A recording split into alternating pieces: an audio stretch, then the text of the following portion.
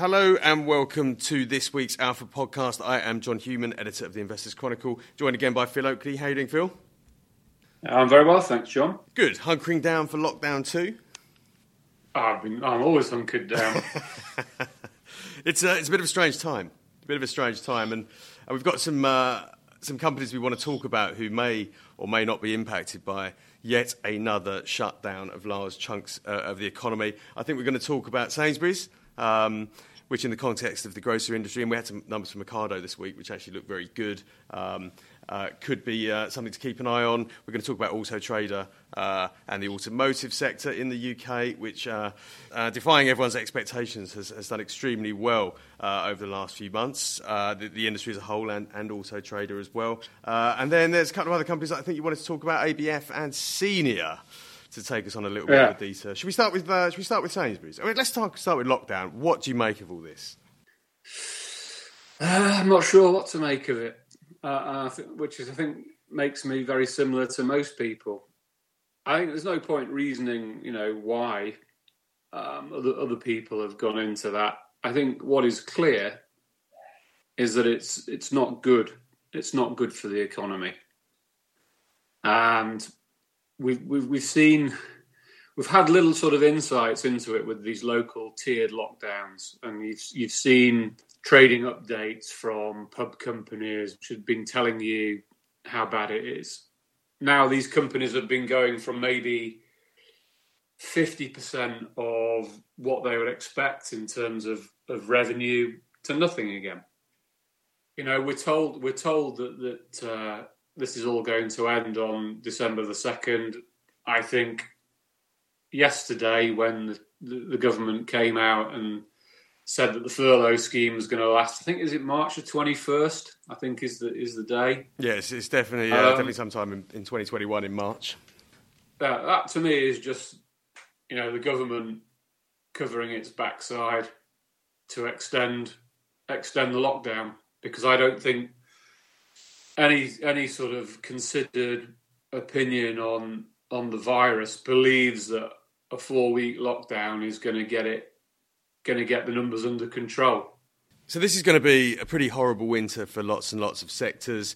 You mentioned pubs already. Hospitality this is their busiest time of year. This is when they make a huge amount of their money going into the Christmas period, the same with the retailers. And you have to look across those two sectors and think, companies aren't going to survive this. If they can't trade in the period of the year where they make most of their money, that's it. They've got to be toast. Yeah, you look at like a lot of general retailers, and obviously don't forget that these companies can still trade online and will trade online aggressively to try and make this up. But it's not uncommon for many retailers, general retailers, to make 75-80% of their annual profit at Christmas, and their annual profits, how good they are, how much they grow, how much they are against analysts' expectations, and therefore their share prices hinge on this, 8 to 10 weeks of Christmas trading activity. And it's bound to reduce it. I don't think there's any doubt about that. Yeah, and not all retailers have made as much progress online as they perhaps should have done. So we saw some trading figures from Dunelm this week, which were decent. They've done a very, very good job of, as we spoke about recently, of switching their model to more of an online one, obviously accompanied by click and collect. But then we've seen other retailers really struggle to move quite as quickly online. And actually going online just takes them up against some of the pure play guys. Suddenly you've got this big, fearsome Amazon competitor lurking in the background. And then everything comes down to sort of logistics and delivery. So, yeah, I can see this being a very difficult time for perhaps some of the less nimble retailers. M&S, for example, have never quite nailed their online offer. And you do worry that they're really going to get really hit hard this Christmas. It's not just about the scale of online sales versus sales in store, but it's whether the companies are have set their online business up in the right way, and more importantly, a way that they can make profits from. I wrote an article a few weeks back about, and we talked about it on the podcast about food retail and delivery, and how the delivery cost is making it very difficult to serve customers in an affordable way and allow them to make profits, because the margins are so wafer thin, and the costs associated with serving the customer online are so high that even though you can get all these sales through, it's actually very difficult to make meaningful profits from it. Yeah, so as I mentioned earlier, we saw some pretty decent numbers from Ocado, which are in this week's magazine. But the question we're asking there is, how long can that continue? If everybody's doing the same thing, Ocado, as you have pointed out many times, struggle to make money despite being very, very high growth. And you've got Tesco coming along, offering a very good internet delivery service. Sainsbury's obviously trying the same with a bit less success. It's going to be brutal. It's going to get even more brutal, you'd imagine. Yeah, I think so. I mean, Ocado is showing a bit of leverage now. It's showing that. I mean, the thing about Ocado, which is frustrating, is it talks about EBITDA. EBITDA is not a proper measure of profit in a business where you have delivery vans. They don't last forever. They need to be replaced. Software doesn't last forever. It needs to be updated and replaced. So, when my view is that when you take into account, replacement expenditure, then there isn't much trading or operating profit here. It's getting better. There is some operational leverage here, which is profits increasing faster than sales. But there's not much, to be frank. I think you've seen a step change this year with Ocado, but Ocado's profit margins on its measure are not yet up to the level of what the core supermarkets are making, selling predominantly from a supermarket store. Yeah, and you talk about scale. I mean, just to give a flavour of that, Ocado does about 345,000 orders a week. Tesco has doubled its capacity to 1.5 million. Sainsbury's is up to 700,000. So Ocado is still pretty small in the grand scheme of things, and it's been chipping away at this for a long, long time. It has, and the thing about capacity, this is the thing. You have to matching capacity with demand, and then leveraging that capacity so you can make some incremental profits out of it is a real challenge in this industry. I mean, I think most people think that more people hopefully one day we come to an end of all this, and I think there will be more people who will stick with deliveries. I think one of the things that crosses my mind is that, Sainsbury's and Tesco have expanded capacity so significantly.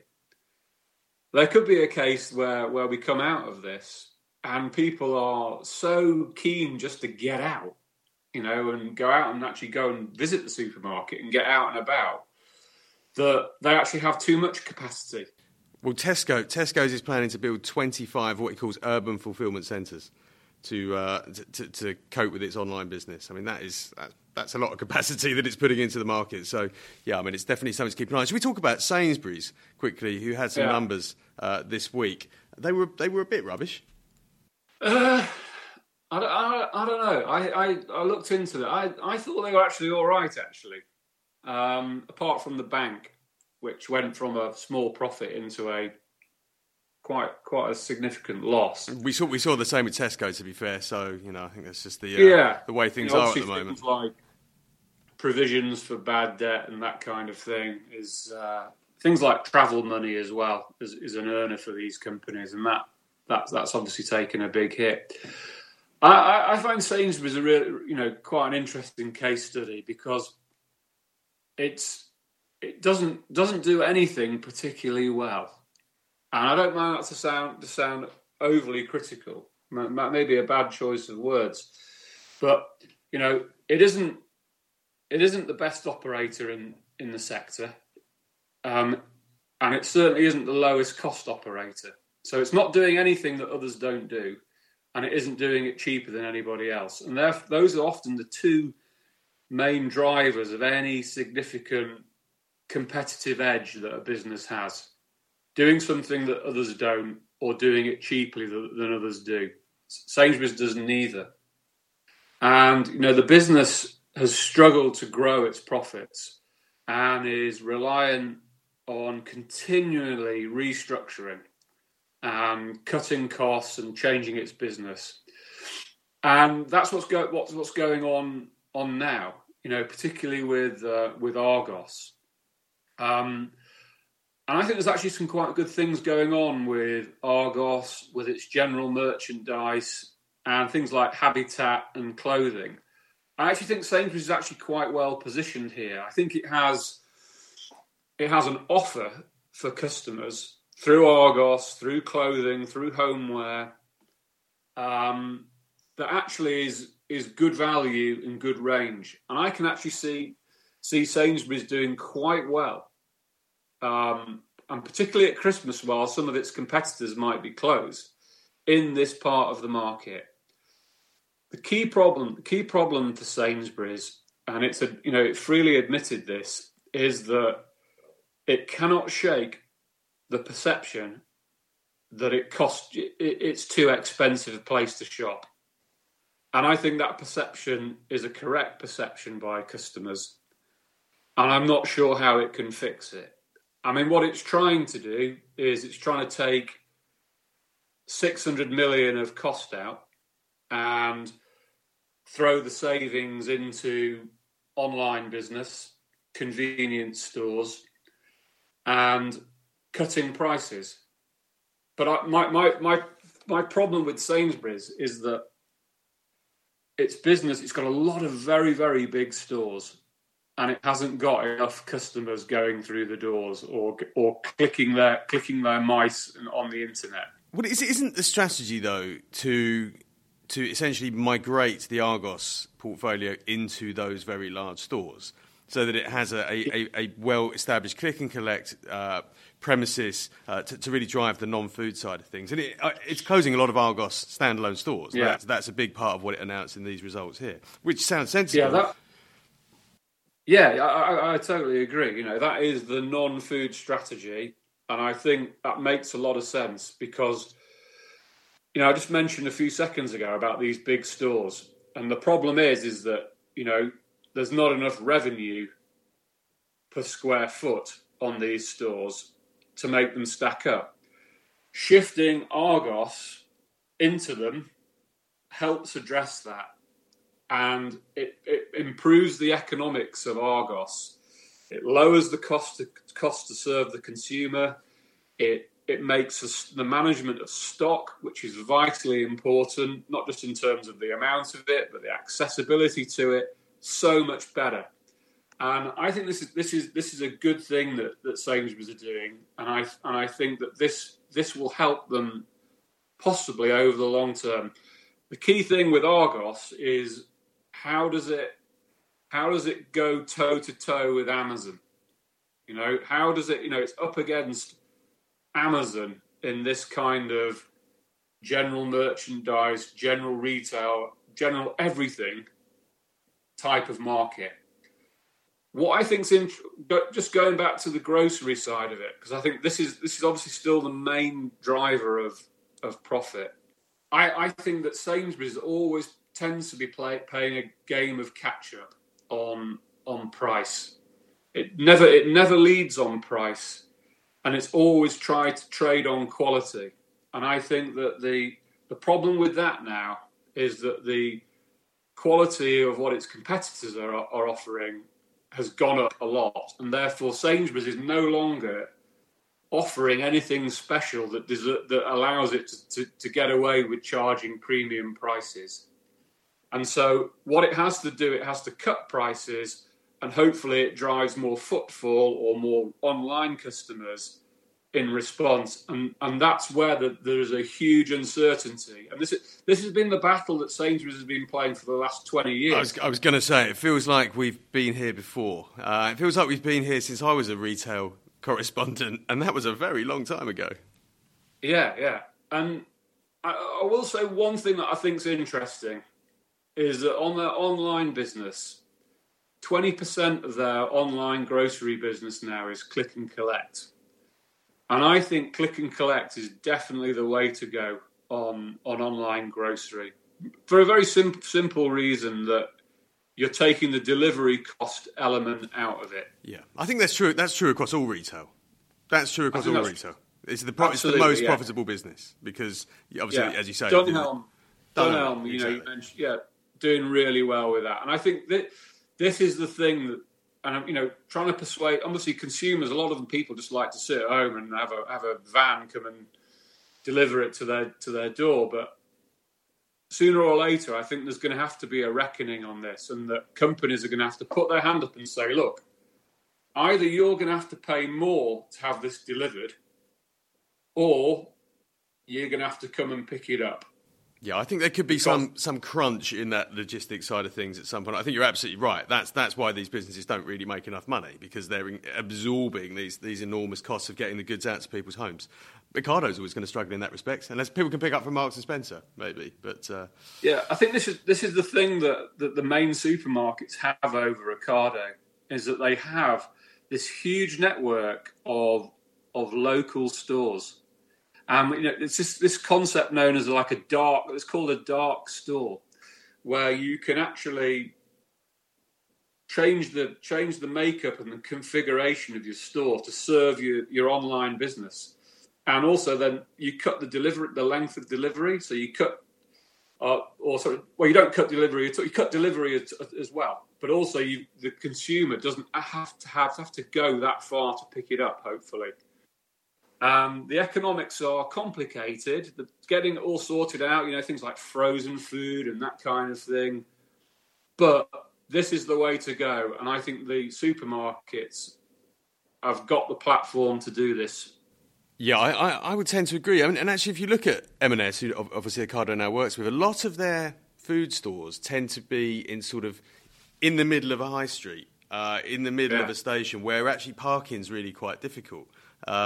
Whereas, your Tesco's and Sainsbury's do actually have very large car parks where it's easy to drive into and pick up your stuff. Actually, and I don't know whether this is sort of reflective of Sainsbury's click and collect strategy, if you go to my local Tesco, there is a dedicated click and collect point where you actually, and it's been there for years, and you drive through and you pick your stuff up. When during lockdown we did the same from Sainsbury's, they'd actually driven one of their delivery vans out the back, and you were click and collecting out the back of their delivery van. And this was a brand new store. So, and when I thought about that, I thought perhaps they haven't thought ahead here to put that click and collect point in place. And it just seems reflective of the whole business and the way they think. I think that's largely true. I think that they build these supermarkets on an old way of thinking that most people can. Then they're stuck with a footprint. The car park doesn't change in size, or you can change how it's laid out. But so this is one of the challenges. And obviously I suppose you can do that with slots and scheduling. And that kind of thing. I think there's a way around it. Yeah, they just seem very late to think about. They just seem, as you say, like a follower a lot of the time. Yes, they're moving stuff forward, but so is everyone else, and perhaps competitors are in many respects moving things forward a little bit quicker. We've still got it on a sell, but then this has been a steady downward journey for years. I think that's true, John. But I think we're all learning here. I think the COVID and the lockdown has really put companies on the spot, and they're having to adapt very quickly to changes in circumstances. And I think we'll see a lot of improvements. I think the bottom line for me on this, John, is that I'm not sure this changes the economics of food retail and general retail dramatically to change the values of the companies in the sector in a good way. Yeah, absolutely. Should we talk about another sector that could be somewhat exposed to COVID, which is the automotive industry? And we saw some numbers from Auto Trader this week, who's obviously the sort of front end to that industry. Obviously, the portal where all the dealers promote their stock. These numbers are good, and I know you've been a big fan of this company for some time. What did you make of what came out of them this week? Yeah, I thought there was a lot to be encouraged about, not just in terms of of how resilient the business has been in a very difficult time, but how they've treated their customers, and also, how they are changing in response to the changes in consumer behaviour and retail behaviour, and innovating and developing new products to serve them. I think it's very, very good. I mean, this is insanely profitable company. It's like, it's the right move of the motor industry. It's a very similar business model. It's largely it's a web-based IT portal with a lot of fixed costs and a lot of tremendous brand power, and what's called in the financial jargon as a network effect, in that the more people use it, the more valuable it becomes. And it becomes so valuable that if you are a car dealer or a customer, you just cannot afford not to be on that site. And it does some really good things to keep its customers happy. So obviously COVID is a very difficult time for the car industry, but Auto Trader has responded by giving lots of the free listings. So I mean, this is a business that it's very profitable. It can afford to do that, and obviously that's going to create a lot of goodwill with its customers. Absolutely. I mean, when you've got profit margins of 70%, you've got the flexibility to be kind to your customers, and you saw it in the results. Where the customers were given free advertising in April and May, and then a 25% reduction in June, and that led to the sort of average rental per retailer per month, average revenue, per retailer per month. That was coming down from about 1,900 to around 1,200. That all flows through to the revenue line. You have revenues down about 37% for the half year, and profits were down 48%. I think they were down. Yet the profit margin was still 58%. Still, even with a halving of profit, the profit margin was still 58%. In December, they're going to give their customers another free period of rent. Of advertising. You could argue that's come at the expense of shareholders in the short term, because they've said they're not going to pay a half-year dividend now that the second lockdown's been announced. So shareholders might be a little bit aggrieved at that, but you could argue this is one of those companies that actually the story is more about growth than the dividend. Well, yeah, I mean, dividend. Unlike Sainsbury's, which paid a special dividend or announced a special dividend yesterday, whilst it was making 3,500 people redundant. Auto Trader quite sensibly is being quite sensitive to shareholder payouts. And you're right, there is a short-term pain here, but actually what they're doing for their customers, as we rightly say, they may have no choice. But it shows that they are managing their business and trying to keep their customers on side. And at the same time, there's lots of good things going on behind the scenes. It's very interesting that, they've just gone through their annual pricing round and they haven't put the prices up for the top products. Yet, at the same time, they are offering more data. They're offering it more often. And therefore, the market intelligence that they're offering these car dealers is getting better. And, they're also doing things like, new car products where people can view cars over the internet, and things like guaranteed pricing for people who want to sell their car on the internet. And that can be then moved into like a part exchange product for car dealerships. And then you've also got things like, the financing side of it, making it easier to gain access to finance and the price of finance. So this is not a company that's abusing its dominance in the market and just creaming it. It is not resting on its laurels. and is innovating and offering its consumers and its customers more. And I think that, when you're looking at a business, these are the kind of things that you want to see. Yeah, absolutely. I mean, the car industry has, as we've mentioned, been surprisingly resilient. New car registrations, obviously, it's been up and down, but they're looking reasonably solid. Used car sales are good, but then you could perhaps argue that Auto Trader is helping to keep this industry going. If they are helping their customers in the way they are, then they're actually perhaps part of why the car industry has been as resilient as it has. It's a great story. Should we talk quickly before we wrap up? I mean, we also wanted to talk quickly about Howdens, which we like, but we know that they've had a surprisingly good year. People have still been installing kitchens despite the effects of COVID. There was ABF, which I think you've discussed in your Alpha report. Primark's obviously taken a bit of a hit this year. It's going to have to close a lot of stores. No online offering there. That could be problematic for them. I think it'd be very problematic. I think what was encouraging, though, is how quickly this company bounced back, and it's recovered. It's actually recovered all the market share that it lost by being closed, which is, regardless of what you say, people love this brand. It's incredibly popular. When the stores were reopening, there were long queues. People waiting to get back in. We've talked a lot about cheap clothes in recent weeks, and you can take a view on that. But Primark still got a lot of legs, I think. When we get back to normal times, this is a business that still, I think, got a lot of growth, and it's a global growth story as well. It's even though the bulk, nearly half the selling space in the stores are in the UK.